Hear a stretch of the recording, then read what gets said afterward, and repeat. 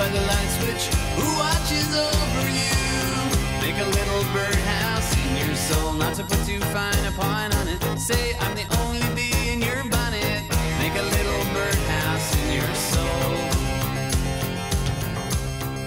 Hello, welcome to Jays from Home. My name is Matt Gower. I am hosting solo this week because Steve, my regular co-host, is off watching the Blue Jays game. He's actually Blue Jays games, I should say. He was there for Friday night's game against the Twins and also Saturday afternoon. So that was probably a great. At least the crowd was a great energy, I assume. They were a bit tough losses to swallow there, which we'll get to in a little bit.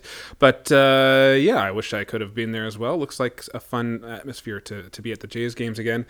It's been a pretty good week, if you're not counting that Twins series, when we're coming to wins and losses for the Blue Jays here. But before I get to all that stuff, just wanted to mention off the top that I will be joined by, later on in the show, Connor Newcomb from Locked On Orioles podcast, from the Locked On system network of podcasts, and they're always great to come onto the show. And then just kind of a reminder that it's June is Pride Month, so happy Pride to everybody, and I have a little bit more to say on that later on as well. But and I think Steve mentioned on Twitter as well, it's also Indigenous Heritage Month, so let's not forget about that too. Yeah, it's been a pretty good start to the week for the Jays. It was a pretty big series facing off against the Astros, who are a very good team, even though they're having some injury problems with the starting rotation. But they did pretty well against those Astros. On Monday, they did lose the opener 9-4. That was the Alek Manoah game, though, where he didn't even get out of the first inning. He only got one out, and he gave up a grand slam to Corey Julks in the first inning, and yeah, he left the game, and he left the team, got sent down to the Complex League. We've all heard lots about that over the past week or so. I just hope that he is, gets his mind back to where it needs to be, because that's really the key thing here. Kirk had a home run in the second, but it was tough loss, 9-4. I think it was just over before it started, that game. So really tough way to start the week. But the Jays turned it around. They won 5-1 against the Astros on Tuesday. Houston led it off with a Mauricio Dubon leadoff home run, but then the Jays, it was all Blue Jays after that. Espinal returned to the lineup. Springer hit a 2-run home run in the third inning. Varsho hit a home run in the fourth, and Bichette hit a home run in the eighth. And so that was a nice effort for the Jays. They won 5-1, and I think that was a Gausman start as well. So very strong start by Gausman.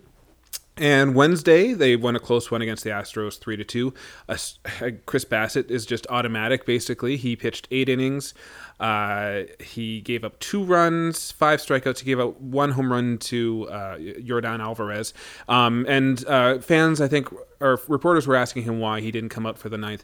And I think Yordan Alvarez was scheduled to bat and face him. And he said something to the line of, I'm not into analytics, but I know that Alvarez has good numbers against me. So it was a smart decision to put in Romano to close out that game, because you don't want to lose late on a home run or a hard hit ball by Yordan Alvarez. Nobody wants to lose that way. Thursday, they won the season series by winning against the Astros again 3-2 with Jose Barrios' 6-inning outing.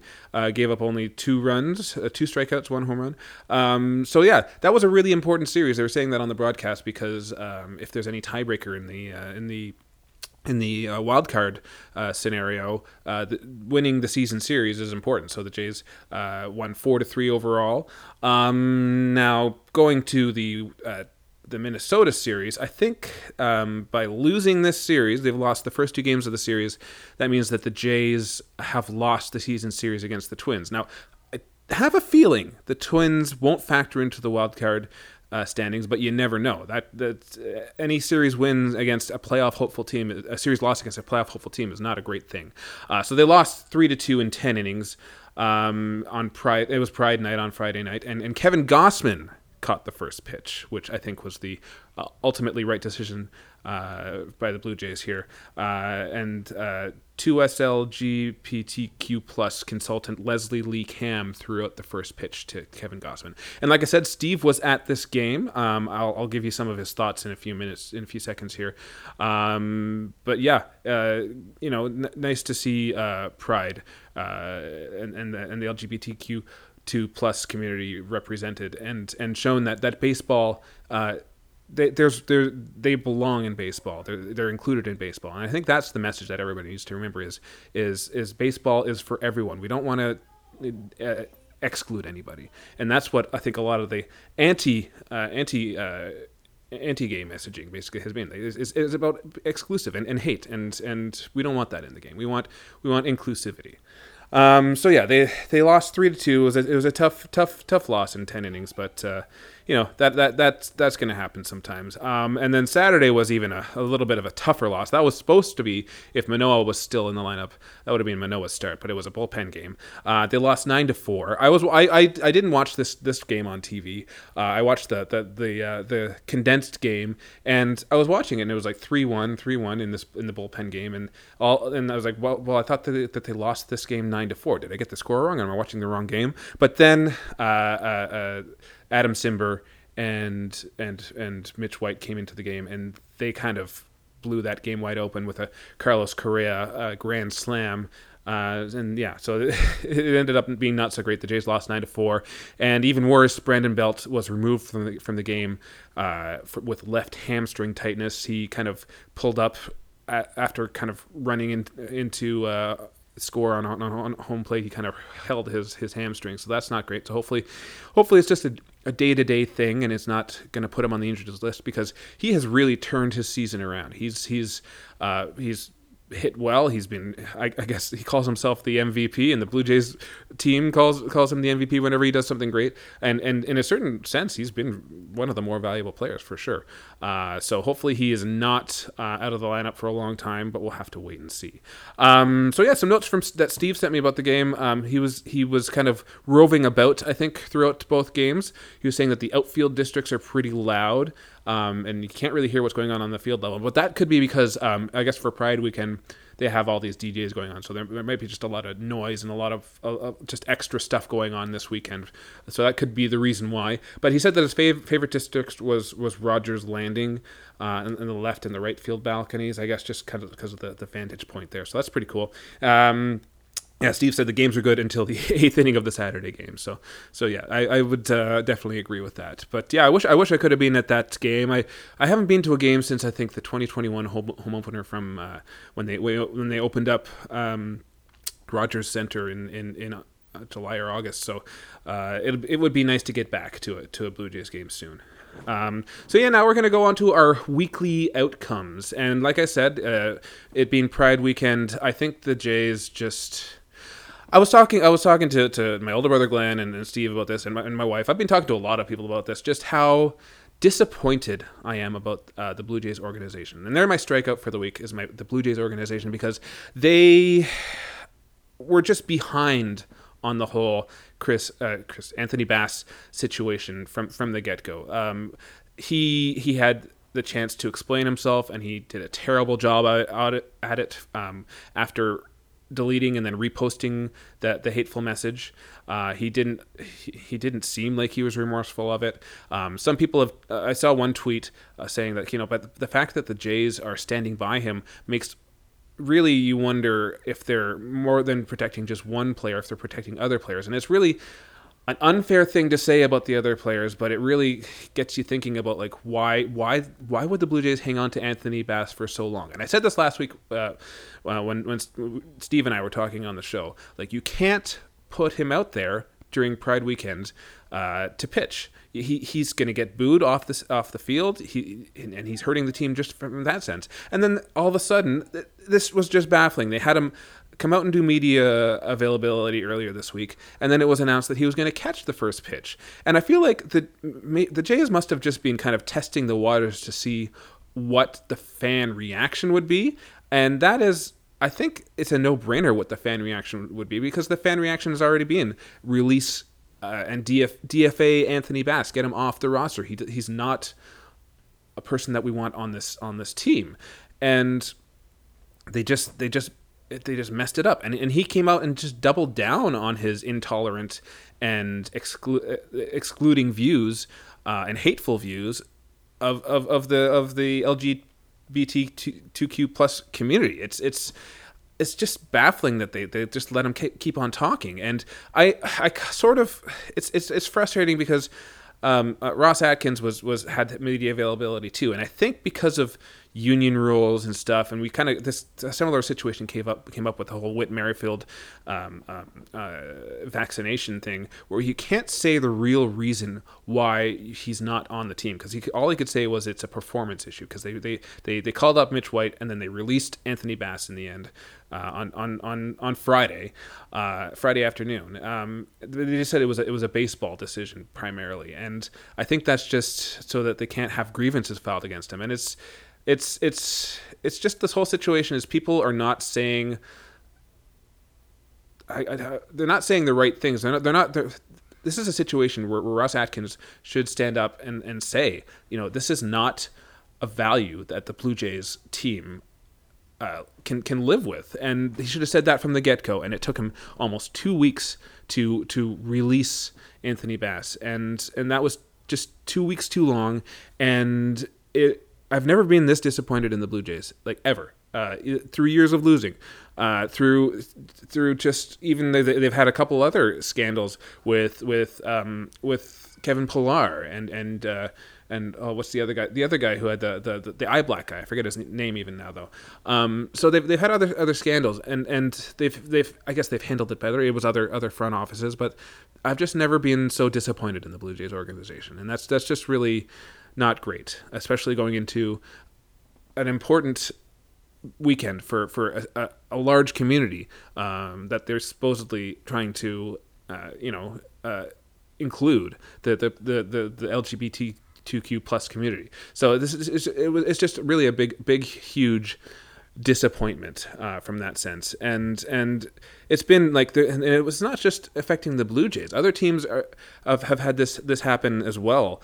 We talked about the Dodgers, and then even in hockey we had players kind of standing behind, I think the Stahl brothers for the Hurricanes using religion. I'm not saying, I don't want to say standing behind. They are hiding behind their religion as a way of being intolerant. And we saw that a lot in hockey. We saw that with a handful of Tampa Bay Rays players last year during their Pride celebration. And we need to have players and stand up and say that everybody is included at a baseball game. And there's one team. I'll just end this thought on this one thing. I think Levi Weaver tweeted this out recently. There's still one team that does not have a Pride celebration, the Texas Rangers. So there's still a ways to go as far as baseball being an inclusive and welcoming sport for everyone. And we need to see all the teams have Pride celebrations.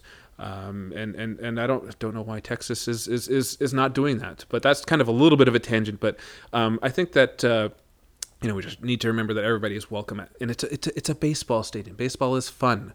We don't need to hurt people. It's just so dumb. Okay, well, anyways, some. Going to go to my no decision now, okay? So my no decision is, we talked about this, Connor and I kind of covered this a little bit in the interview, the Blue Jays starting rotation depth. And the Jays aren't alone in this. It seems like all teams seem to want to just build starting rotations on a very kind of thin foundation, I guess. I'm calling this my no decision. I'm calling the starting rotation my no decision because the Blue Jays, up until Monday, with sending down Alek Manoah, have been really lucky. They haven't had any injuries, and everybody other than Manoah has been pitching really well, and in some cases maybe even over expectations in Kikuchi's case, and even Barrios a little bit. So they've been injury free, but they're not deep. And it's my one worry about the Blue Jays going into the year is they just need more starting pitching depth, and they don't have that right now. So I don't know where they're going to get it. and Connor mentioned this in the interview as well. It's going to be expensive to get starting pitching, even if like the Jays don't need to get a number one guy, but they need to get some depth. And everybody everybody wants it because everybody has a thin pitching rotation, and I just don't get why teams are not building in more depth. I guess it's just hard to find these days. I don't know. It's that's why it's my no decision, because it's just confusing to me why all these teams, Blue Jays especially, are not playing with a lot of depth there. It's basically they're going across the high wire with no safety net here, and I'm getting a little dizzy right now. And I'll end off the weekly outcomes with my home run, and back to the whole Pride Month and Pride celebration. My home run are Jays fans, because I think that Anthony Bass wouldn't have been released if it wasn't for just the outcry of all the Jays fans, basically on social media, just saying, "What are you doing, Blue Jays? Get him off the team." So this is kind of one of those things where everybody has kind of banded together for the greater good, and something positive came out of it, where the Blue Jays had to address the situation. So the Blue Jays fan base did well in this situation and did the right thing. They're going to be on the right side of history in this story. So Blue Jays fans is my home run for the week.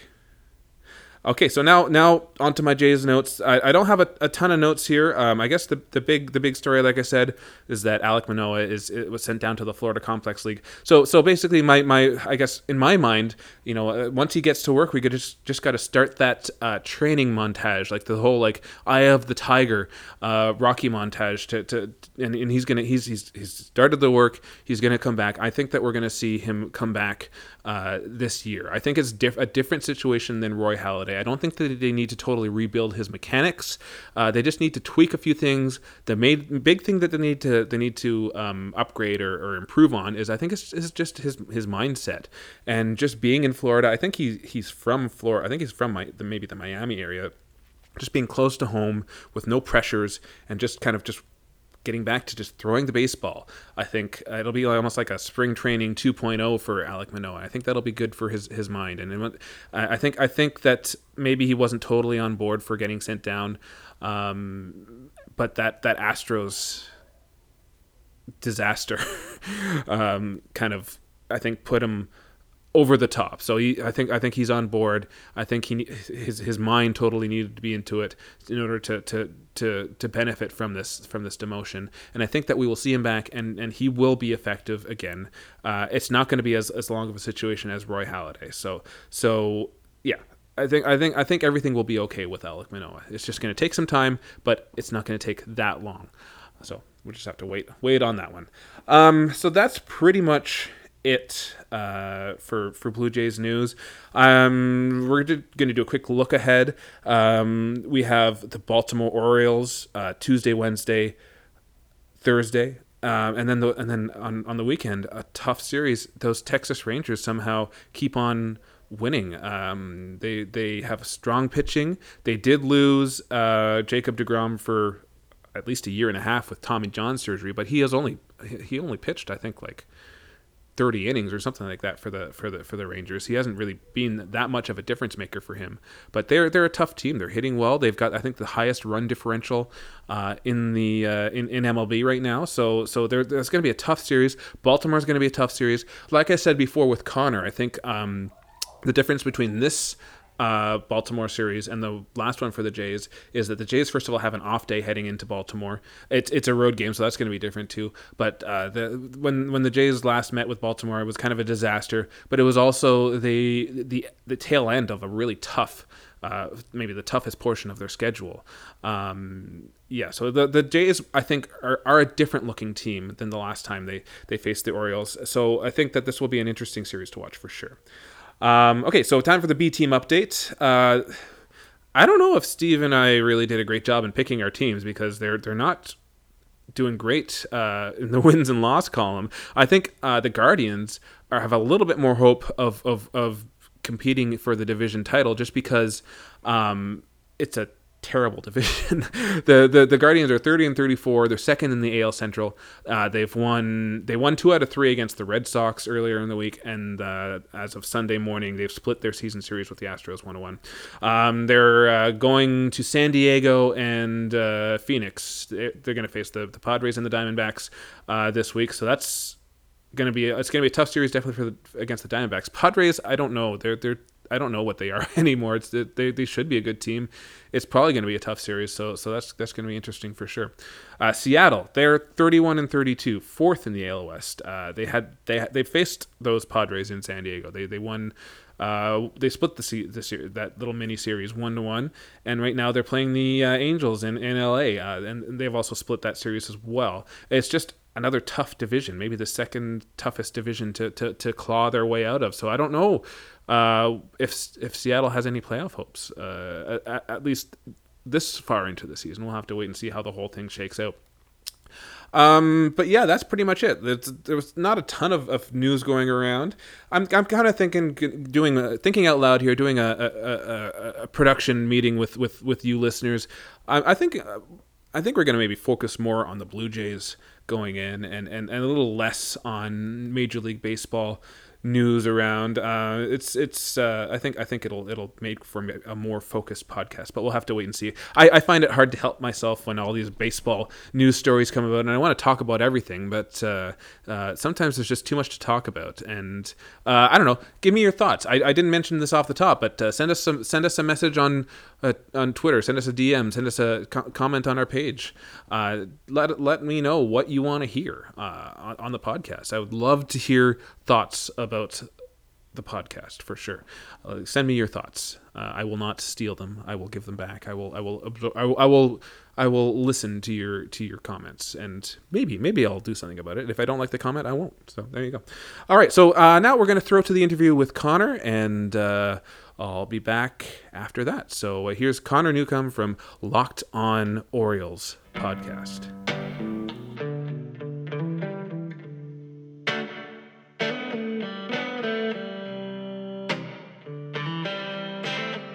Okay, I am here with Connor Newcomb from Locked On Orioles. Welcome to the show, Connor.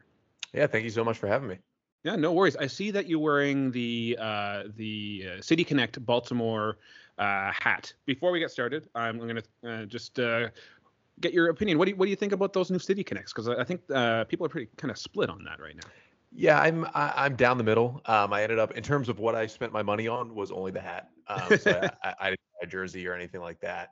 I get the messaging behind them. Like, I understand what they did, which was like, hey, all this color, all this stuff we really designed is going to be inside the uniform because, that's what Baltimore is about. And people, only see the bad stuff on the outside, not all the great stuff on the inside. Mm-hmm. However, I had 2 problems with it. One is it's clothes. And so for people to wear them and show them off, generally you don't buy a t-shirt because it's cool on the inside. Yeah. And then the other thing would just be, I think a little bit of that almost feeds into the stereotypes of like, yes, we know, look, it's just all black and white on the outside in Baltimore. And you got to dig really, really deep to see the good stuff. I think that plays a little bit into the negative stereotypes for the city. I think overall they still look good, I think, and they look better when the players roll up the sleeves, let the collar hang, unbutton a couple, and get to see the color on the jerseys a little bit. They did win in them for the first time last night. They were 0-2 in the jerseys before beating the Royals the other night, so that was making me like them a little bit better. But I'm kind of a split person in a split community about how they kind of feel about them. Sure. Now, yeah, I was kind of hoping that the lining would be overall like underneath the whole jerseys, and then people could kind of like Will Smith, like Fresh Prince of Bel-Air, like wear it inside out. Yeah.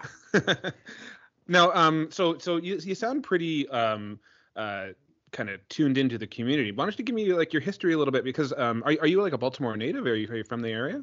Yeah, so I'm from north of the city is where I grew up. A little north of the city in the county, but now do live in the city and actually live within walking distance to the ballpark now. Nice. Where I've lived for a couple of years. So I am here. I am walking to games whenever I can go. So definitely been an O's fan my entire life. Grew up coming down to the ballpark. I mean, the teams I grew up with for the Orioles were the terrible Orioles teams. They were the teams between 97, which was the last time they had made the playoffs, and 2012. The teams I grew up with were the teams the 15 years in between those two playoff runs. So it was some pretty terrible baseball teams who never had a winning record. So we would still go to the games. They were a lot cheaper. As long as you didn't go to a Yankee game or a Red Sox game, you could walk around, sit wherever, and get some pretty cheap tickets. But it was nice when I was kind of old enough to be like, okay, I don't need my parents to take me to the game. Like, I can just go to the baseball games. That's when they started getting good again, which was nice as well. And I don't think those early 2000s, they never lost as many games as they did the last couple of years, but they also never had a plan, which is why they lost 15 years in a row. Yeah. So I'm hopeful that this stretch that's kind of beginning now is going to be the most successful stretch of Orioles baseball I've seen. Yeah, now that's kind of leading into some of my questions that I have here, because I was wondering, do you think that they can sustain, like, they got off to a strong start of the season this year? Do you think they can sustain that through the year, or is this kind of like little quarter season surge more of a blip? Yeah, I mean, it's been interesting because they started 22-10, and that was a fantastic record. If the Rays hadn't basically won every game in April, that's a first place record for most divisions in baseball. And they're still trying to catch the Rays, and they will not do it. I mean, that Rays team is just too good. I don't know how they do it, but they're too good. But I think the Orioles have shown, after that stretch, they played a really easy April, which a lot of people pointed out. They played a lot of last place teams in April. And listen, they handled their business. Like, you got to handle your business to get to the playoffs against the bad teams. Then they started having the series. They got Toronto, they got New York, they played the Braves, they played the Rays. They played a lot of these teams who they're going to be competing with, and they held their own, and they went 17-14 in that next stretch where it's like, okay, you're not playing at this incredible, 110 win pace that you were early in the year. But if you're going just about 500, a little over against the good teams, and you're beating up on the bad teams, you'll find yourself with 90 wins and in the playoffs by the end of the year, more times than not. They still need to add to this team to sustain any kind of losing streak that may happen, because they haven't lost more than 3 games in a row. At some point in a 162 game season, you're going to hit a bigger skid than that, where you're going to lose some games, and they're going to have to add some guys to help stop those streaks turning into 7 and 8 game losing streaks. But right now, I don't think they'll win the division. I don't think they have a team to make a deep playoff run. But nothing I've seen has told me they will fall flat and skid out at the end of the year and, finish 500, miss the playoffs. Like, they look like a postseason team to me. Yeah. So I'm curious what the comparison of expectations were going into the year versus what they are now. Yeah, I think going into the year, obviously in the second half of 2022, that rose expectations for this year. That team came out of nowhere. They won 10 games in a row in early July. They got back over 500, and all of a sudden they were in the wild card race. And they entered September, I believe, 2 games out of a playoff spot last year. And they didn't play great in September, and they ended up finishing 3 games behind Tampa, which wasn't anything to, be super upset about. I mean, that team was kind of expected to have another, 90 loss season in 2022, and they ended up having a winning record. And because of that, you said, wow, the Orioles didn't add anything throughout last season. In fact, they sold at the deadline last year, and they still ended up with a winning record in 3 games out. You thought, okay, they've spent no free agent money. They have no money on the books, basically, except for these rookie guys. They can add some guys this offseason and go for the playoffs. When they didn't really add anything besides Kyle Gibson and Adam Frazier in the offseason, I think that took expectations down, where people thought this Orioles team could make the playoffs, but it's going to be a struggle. And I think the general expectation was a winning record, but people not really knowing how much to expect in terms of the next step after a winning record is a playoff team. But after that start they had in April, and how good the bats were, how good the bullpen still looked after being amazing last year, I think the full expectation at this point has changed to, this is a playoff team, unsure about, can this team make a run in the playoffs? So I think they took like one step up on the expectation ladder so far this year. Okay, so what weaknesses do they need to address? Because for me, like their bullpen, I think, is their really strong point, and that's the thing you need to have just locked in for a playoff run. So what do they need to work on? Yeah, the bullpen's good, and even some guys who have faltered, they have so much depth for their bullpen in AAA. I mean, they've got 4 or 5 guys in AAA who I'd feel comfortable if they needed to come up and fill a lesser role in the bullpen, they could. So I think they're set there, which is nice unless they start sustaining some injuries. The offense is interesting because the Orioles were a top 5 offense during that time at the beginning of the year when they were winning all those games. Mhm. Now, again, it was against some of the worst pitching staffs in baseball. Their offense has come down to more, I think they're like 11th or 12th or 10th around there in most categories. So it's still a good offense, but they've come back down to looking like, we're a little bit better than league average, essentially offensively. They could probably use another bat, which would help. They had a couple guys in some nasty slumps over the past month or so. Ryan Mountcastle, who is the noted Blue Jay killer, Yes, has just yes. been very upset he hasn't been playing the Blue Jays. He's been awful over the past month. Like, Okay. he's moved into a little bit of a platoon role lately because he's been so bad, which has been really, really surprising for Mountcastle. And that's really hurt this offense because he's their 3 or 4 hitter generally every time out there. Mhm. So that's been tough. So a bat would help. But really, the number one thing to go after the trade deadline is a starting pitcher. I mean, the Orioles demoted Grayson Rodriguez, their top pitching prospect, down to AAA because he was struggling so much. He will be back. He had a just unbelievably dominant start in AAA on Friday night. So he's going to be back at some point this year. He's still got the talent. Mhm. But I don't think they're going to rely on him as much as they thought they could this year. Okay. And when you look at that rotation, right now they've got 5 guys who can keep you in a game, 5 guys who can allow the offense to win, who can maybe get it to the bullpen to lock down a W. But they don't have anybody where if the O's were starting a wild card series tomorrow, that I would feel comfortable in putting in a playoff game. So they need to at least add one, and not just hey, we added a number 4 pitcher to add to our depth. They need at least a number 2 guy who I would feel comfortable maybe starting game 1 of a playoff series. Yeah, and that's not easy to find. I find that like I'm looking at all the teams, like even the Dodgers, like all the Blue Jays especially, like starting rotation depth is not a thing this year. That seems to be the going trend amongst how all teams are built, and it just is a really baffling thing that GMs aren't really giving themselves much wiggle room that way. Yeah, it's going to be expensive, I think, to get starting pitching at the trade deadline this year. Because as you said, even the best teams, I mean, you look at the Rays. The Rays are just running away with everything. But with the injuries they've had, they could certainly use at least one starting pitcher. And so when you look at the top down, you say the number 1 team in baseball feels like they need a starter. That's going to jack the price up for every other, 85, 88 win team. That's like, if we can get one guy on the mound, we can get in the wild card. And then, we could be the Phillies. You never know what could happen when we get in the postseason. That price is going to get jacked up. The good thing for the Orioles is they've got the number 1 farm system in baseball. They could theoretically outbid pretty much anyone for a starting pitcher because of the talent they have in their system. The flip side is the Orioles really haven't had to make a deal like that, or haven't really chosen to make a deal like that since Mike Elias has taken over as GM. And the question is, will they want to do it? And you're right. Everybody needs at least one starter. It feels like there's more pitching injuries early in the year than there's been the last couple of years. That's hurt some teams. And I worry that the O's will see that and say, all right, we'll go get another number 3 or 4. We'll make our rotation a little bit better. It'll add to the depth, and we'll kind of go from there. And that'll be fine. It'll make them better. It just, I feel like they're early, right? They're ahead of schedule, which is nice, but they sometimes have used that as a crutch to say, hey, we're ahead of schedule. We don't need to go right now. What's the matter in going to the ALCS this year and next year if you feel like you're ahead of schedule? That's fun too. And so I'm hoping that's the moves at the deadline. But you're right, it's going to be tough because you might look at 18 teams that want to get a starting pitcher at the deadline. There's just not that many pitchers out there. And most of those 18 teams are going to be in the AL. So I have a feeling that that is going to be the NL that gets rated for starting pitching. Yeah. You kind of tweeted, I think you were joking about this, but is Corbin Burns maybe a target pitcher? Is there a guy that fans are looking for or targeting?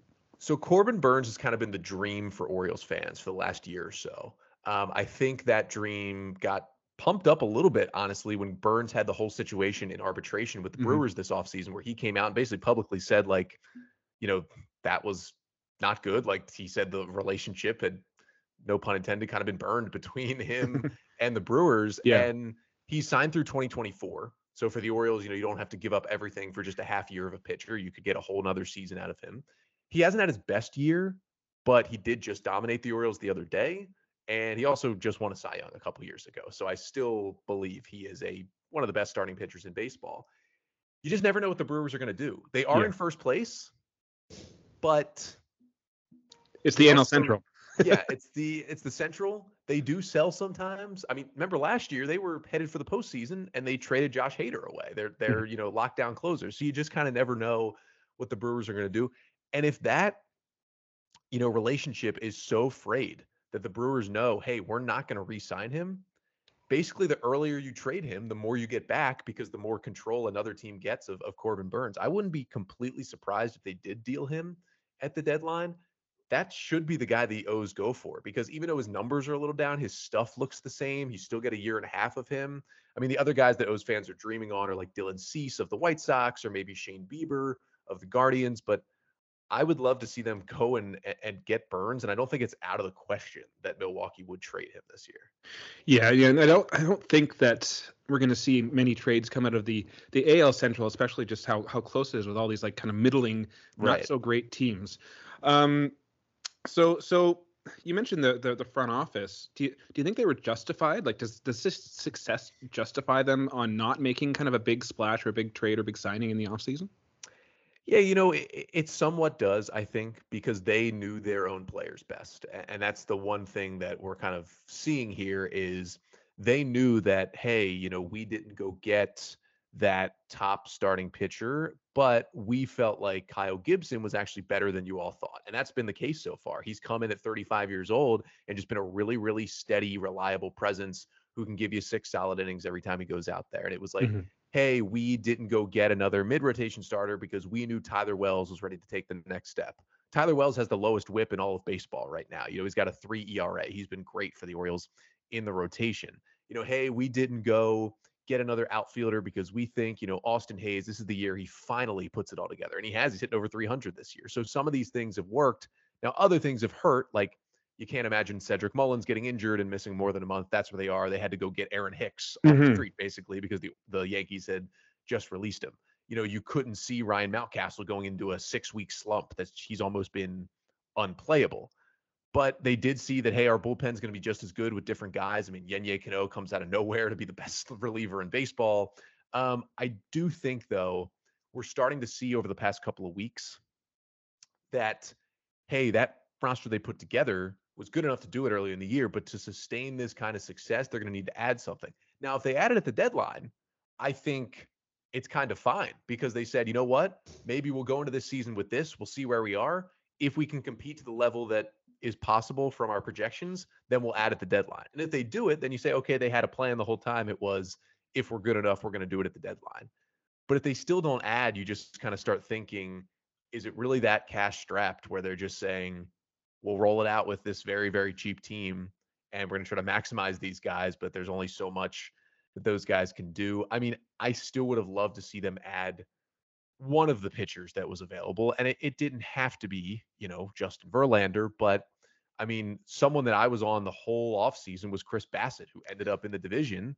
And I just thought Chris Bassett is not your ace, but Chris Bassett has done it before.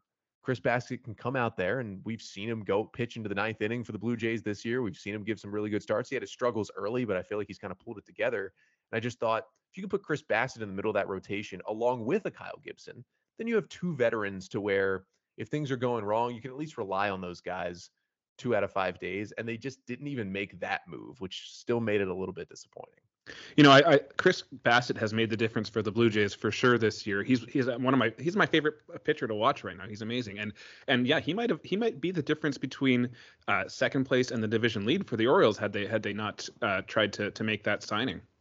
Yeah, and you look at Bassett for the Blue Jays. I mean, how huge has he been that Alek Manoah has not had it, and you can have Chris Bassett there to at least fill some things in. And I know it's been nice for them because Kikuchi's been better and Gausman's been really good, and they've been able to pull that together. But like, if the O's could have Bassett right now, when they send, Grayson Rodriguez down, you don't have to worry as much because you're like, okay, we have another veteran in there in Chris Bassett who's already pitching well in our rotation. You have a little bit more things you can move around. And yeah, it feels like another starting pitcher could get them closer to first. I've almost given up on the hope of winning the AL East. I don't know if you feel the same. I just feel like Tampa is just, and it's not like, oh my gosh, they have 20 all-stars. They're amazing. This is the greatest team ever assembled. They just suffocate teams. Like they might win 3-1, but if you watch a whole 3-1 Rays win, you probably know from like the first pitch, oh, they're winning this game, even though they win by 2 runs. That's what they do to teams. I just don't see them giving up that lead. Yeah, no, I think you're right about the division. Is teams like the Phillies gives me hope. What they did last year because they had a strong kind of second half of the season after they fired Joe Girardi, but they did it based on slugging and a strong bullpen and strong pitching, and they didn't need to win the division to do that. And so we've got I think that the AL representative in the World Series is coming out of the East, and any team can do that. It's just going to be really hard to get out of there for sure. Now we're talking about winning a lot. How have fans handled years of losing for in Baltimore? Like, are they coming back pretty strongly, or I guess I don't think it's fair to say that people are skeptical now, because I think they're definitely on the upswing. But how are fans coming back to the Orioles? Yeah, I mean, in terms of crowds, like attendance has been way up this year, which I think you kind of figure is going to happen when a team has a great ending to one year and then continues the momentum into an amazing start to the next year. You're generally going to see attendance go up. They had an awesome crowd, like 35,000, which is close to a sellout in that ballpark yesterday. Now it was an Adley Rutschman bobblehead day, so that always helps you out as well, and a nice Saturday and a win for the Orioles. But you're seeing attendance go up. A big thing I'm seeing, just living down the street from the stadium and kind of living in the neighborhood where a lot of people go before and after the games as well, just in comparison to last year, and this is even late last year when the O's were winning, they were making a playoff run, just the amount of Orioles gear, and this is going to be more storytelling than like hard data. I've got to back this up, but the amount of Orioles gear you see just around the neighborhood is just so much more. If I'm not going to the game, but I'm driving somewhere or walking somewhere, an hour before first pitch, like the line of cars through the neighborhood to get to the ballpark is just longer than it was at any point last year. I went to get dinner, I think last Sunday, and the Orioles had just finished a West Coast game against the Giants. And I think everybody in the restaurant, it was like 10 different groups or people, and at least one person in each group was wearing an Orioles hat in the restaurant. And it was just like, I feel like there's a little more buzz, a little more buy-in from people who've gone away for good reason. I mean, they lost 100 plus games. They were one of the worst teams in baseball from basically the second half of 2017 through the end of the first half in 2022. That is a long time. That is 5 years to be basically non-existent. And the difference is a lot of those Orioles fans went through those 15 years I mentioned of losing, but in some of those years, they had some hope. Like in 2005, they were in first place in July and just collapsed down the stretch. They had some great offenses with Miguel Tejada and Markakis and Melvin Mora and Rafael Palmeiro. Like, they had some teams that could score. They just never had any pitching. So you always thought, can they score enough runs? And they had some like 70-some win teams that keep you at least like guessing a little bit, late into the year before they collapse. This was different. This was, we are going to tear it all down and lose as many games as possible. And it is hard to get fan buy-in when you go to the ballpark knowing the team is essentially, at least from a front office perspective, trying to lose. Like, the Orioles were trying to win back then. They were just really bad at it. These years, they were trying to lose, and it is hard to get that buy-in. So I think late last year, when they were way ahead of schedule trying to get to the playoffs, you didn't see as much of the excitement because people were like, this could just be a mirage. This could just be a good couple of months. But now I think they're seeing the team actually trying to win again. And that's got a lot more buy-in from the fans. What it has caused, I think, more in the Orioles internet bubble, but also among fans, is just expectations are back, which means people think a lot higher of the team and expect a lot more out of the team. And the losses hurt a lot more for a lot of people. But I think that comes with the territory of being a winning baseball team. And it's just been nice to see, like, this has been, even when the O's were good in that stretch with Buck Showalter, like, this has been such a Ravens town just because the team has had so much success. They've won 2 Super Bowls. They've only been around for, 30 years or so. But Baltimore's a baseball town. And, in the 70s and 80s, when the team was the best team in baseball, like, that's what it was. And I'm hoping we can start to inch our way back there here. Yeah, it sounds like from what you're saying, the fans are proud of the Orioles again. In those 5 years of losing, were maybe at least a little bit shameful on the fan base. Which brings me to my next kind of question here. Now, they were losing for 5 years on purpose, which is basically taking that Astros playbook. So how have Mike Elias and also, I guess, Sig Mejdal also is there too. How have they adapted some of those Astros methodologies to the Orioles organization? Yeah, I think number one is obviously strip it down and lose 100 games multiple times, right? That's exactly what the Astros did when Sig and Mike were there, in lesser roles, but they were there with Houston. They were both working a lot on the draft when they were there. So it was kind of like, hey, we'll make the team terrible. Then they'd hand it over to Mike and Sig, and they were like, all right, you make us better from the bottom. That was kind of their role with Houston was, look at international scouting, look at the draft. And when we get these high picks, let's turn them into good players. And sometimes it didn't work out with Houston. They had a couple of the pitchers that they didn't even sign at the beginning of the draft. The Orioles have done better. Now, they did get Carlos Correa, which was a huge win for them. Now, was Adley Rutschman the biggest slam dunk pick in 10 years at number one? Yeah, he probably was. So it's not like that pick was hard. But, there were 5 different guys who teams were looking at maybe being the number one pick in last year's draft. The Orioles took Jackson Holliday. He's now the number 2 prospect in baseball, and he's been incredible, and he looks to be the right pick. Heston Kjerstad, they took number 2 a couple years ago, and then he got myocarditis after getting COVID, and he had multiple injuries, and he was basically shut down for 2+ years. And people were like, this was a waste of a pick. Kjerstad just got promoted to AAA. He's been killing it. He might be in the big leagues by the end of this year. And so you're starting to see, Colton Cowser was their first round pick in 21.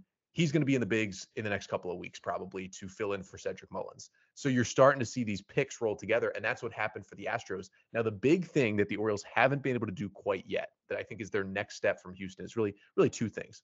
One is the international scouting. The Orioles were so behind in that facet because when Dan Duquette was here as the previous GM, he would literally say, we do not philosophically believe in the international scouting process. Now, maybe a little bit of your brain can say, good for you, Dan Duquette. This is the most exploitive thing in all of baseball. But 99% of your brain says, that's how you got to play the game. And that's where a lot of people get some of their best players from. Mm-hmm. So when Mike Elias came in 2019, he was already 2 years behind already because those deals happen under the table. It's pretty sleazy, but they happen 2 years in advance. Mm-hmm. So you got 2 years behind. So you can't even start really signing guys till 2021. And then when you finally get to 21, you're still way behind everyone else because you don't have a pool of guys already in your system. So we're not even to the point where the O's have built it up to be like to even par with other teams. And, it's been 4 years of this. And you look at the Astros, like their rotation, you're looking at guys like Christian Javier and Framber Valdez, and some of their best players are coming from international signings. The O's haven't been able to get to that level yet. And I think the other thing would be the Astros have done a great job turning like middling minor leaguers who are fringe prospects into legitimate big leaguers. And the O's have done that a little bit, but the O's have been better with like waiver wire guys and turning them into legitimate big leaguers. They haven't quite made the next step to, here's this guy who's like the 45th ranked prospect in our system, but we've got this one tweak we're going to make in AAA, and he's going to become a solid big leaguer. The Astros have done that a lot. That's kind of the Orioles' next step. But the losing, the high draft picks, the really good drafting, which is what the Orioles have done, I think kind of shows that Astros way. All of the data, all of the technology, all of the numbers that they've put into the minor leagues that were not there before was very Astros-like as well. Their pitching coach, Chris Holt, was in the Astros system as well as like a pitch development guy. He's now their major league pitching coach, so he came over as well. A couple other front office members too came from Houston. So they're building it a little differently, but generally the blueprint is there. And the one thing they're just always going to be behind in is that international scouting. Like it's going to take you 4 or 5 more years, even if they're doing it perfectly. Like Kobe Perez, who leads their international scouting department, like he's been great, but it's going to take him another 4 years just to get to the point where the Astros are, which I think is going to always make the Orioles rebuild a little different because the Astros were on it even when they were bad and the Orioles were not. So they're not going to get those Framber Valdez's to lead their rotation because they just weren't putting in that work before Elias got here, basically. Yeah, and you mentioned how they had all the high draft picks and they've kind of come through with the draft picks. What have they done to kind of, I guess, finish them off in the minors? How have they developed these guys? Yeah, so the big thing in the O system is hitting development, and their pitching is behind, not necessarily in development, but just in talent in the system. The Orioles have not taken a pitcher before the 5th round in any draft that Mike Elias has had. So he has basically gone 4 or 5 hitters in every single draft before he's taken a pitcher. Now, some of that is because pitchers are more delicate, they're more injury prone, especially when they're that young and they're throwing this hard. And a lot of guys end up getting Tommy John before they get to the big leagues. And the Orioles' kind of goal has been, we will acquire older pitching in trades, in free agency, and maybe minor league trades, and we will get them at 23 instead of getting them at 19. That's kind of been their outlook. And the pitching from that plan has been good enough at the big leagues. Just at the minor league level, it is behind. However, the hitting development has been incredible. And the overvamping of that entire process has been amazing to watch. And their big thing is swing decision, swing decision, swing decision, swing decision. You are swinging at the right pitch for you. You are laying off pitches. You are drawing walks if you can. And I think the number one place we saw it happen was with Gunnar Henderson this year. Had an amazing final month to the season last year after getting called up. He's everybody's, leader for AL Rookie of the Year going into this year. Everybody thinks he's going to be the guy. Well, Gunnar was hitting 180 for the first 6 weeks of the year. And all of a sudden, he was no longer the AL Rookie of the Year favorite. The reason why he was still in the lineup every single day is because of the swing decision plan that he had gone through in the minors. He still had a 350 on base percentage because he had the 5th highest walk rate in all of baseball, despite hitting 180. So although he wasn't hitting the ball as hard and he wasn't driving the ball into the gaps as much as he usually does, his batter's eye was so good. He was still getting on base enough that the Orioles would just hit him 7th every day, and he was still good for the team, and he was still playing solid defense. And so now over the last 3 weeks, Henderson has turned it on with the bat, and all of a sudden he's looking like the star hitter. And that's kind of been the number one success of that program so far. And really, it showed what the reason is for the swing decision program. It's that if your bat goes a little cold, you should still be able to get on base. And that is what Gunnar Henderson doing this year has kind of showed what the O's have done. And all these guys coming behind him. I mentioned Colton Cowser, coming up through the minors, Heston Kjerstad. These guys are going through that same program. And we're going to see more and more guys at the big league level over the next couple of years for the O's who just are such a hard out. And maybe they might not hit 30 homers and drive in 100 runs, but it's going to be really, really hard to get them out because they're not going to swing at bad pitches. You're scaring me. It's these Orioles, like, they sound like a really scary team to be able to coming up in the division. And I think a lot of Blue Jays fans are getting a little worried that the window is starting to close a little bit for the Blue Jays, and it seems like the door is getting wide open for these Orioles. Now, I guess the series starts on Tuesday between the Orioles and the Jays. It doesn't really sound like there's been any significant changes other than, I guess, injuries are kind of creeping into the Orioles lineup a little bit. Is that the only big difference between the last meeting? Yeah, you won't see Cedric Mullins. He was amazing this year. He went down with it was some sort of strain in his lower body. It was like a groin-ish injury. He's currently in Sarasota at the spring training complex doing baseball activities. He hasn't started hitting or anything yet, so it's still going to be a while. So you won't see Cedric Mullins. You'll see a lot of Aaron Hicks, which Blue Jays fans are probably used to seeing because he's been with the Yankees for so many years, but he'll be in an Orioles uniform and he'll probably play a good amount in center field. He's actually been really good since the O's signed him. So it's kind of been nice. He was hitting like 150 with the Yankees, and he now has a hit, I believe, in every game he's played in with the Orioles so far. So they've changed a little bit. I don't think it's going to last, but it's been nice to have him step in for now. Other than that, you got Gunnar Henderson hitting. When the O's were in Toronto last time, Gunnar was not hitting at all. He's hitting now, and he's probably going to hit leadoff without Cedric Mullins in that lineup.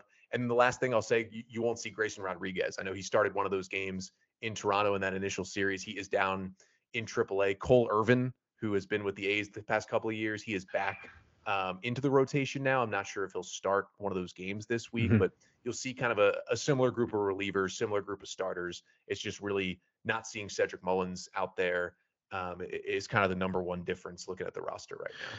Yeah, it's going to be a really interesting series. I think when the Jays and the Orioles first met, the Jays were at the end of a really tough stretch of games, and they have now an off day, and they've other than this Minnesota series, which they've lost the first 2 games of, I think they've won at least 3 series in a row, so they're kind of getting back to playing good baseball. So it's going to be really interesting to watch. You'll get to see Chris Bassett pitching that first game according to the schedule. Connor, thanks so much for joining me. I just got to say, like, the Locked On series is every host that I've contacted to guest has been really accommodating and really open to joining in and coming on the podcast. So thanks to Locked On, and just tell everybody how to find your stuff and to listen to your podcast. Yeah, well, thank you for that. Yeah, we got some great hosts over at the network. But Locked On Orioles, you can find me during the season 5 days a week. It's about 25 to 30-minute episodes every day, Monday through Friday. You can get them wherever you get your pods. That's Locked On Orioles. You can also find us on YouTube as well, and on Twitter at Locked On Orioles to follow all things O's. All right, Connor, thanks so much for joining me. Yeah, thank you, Matt.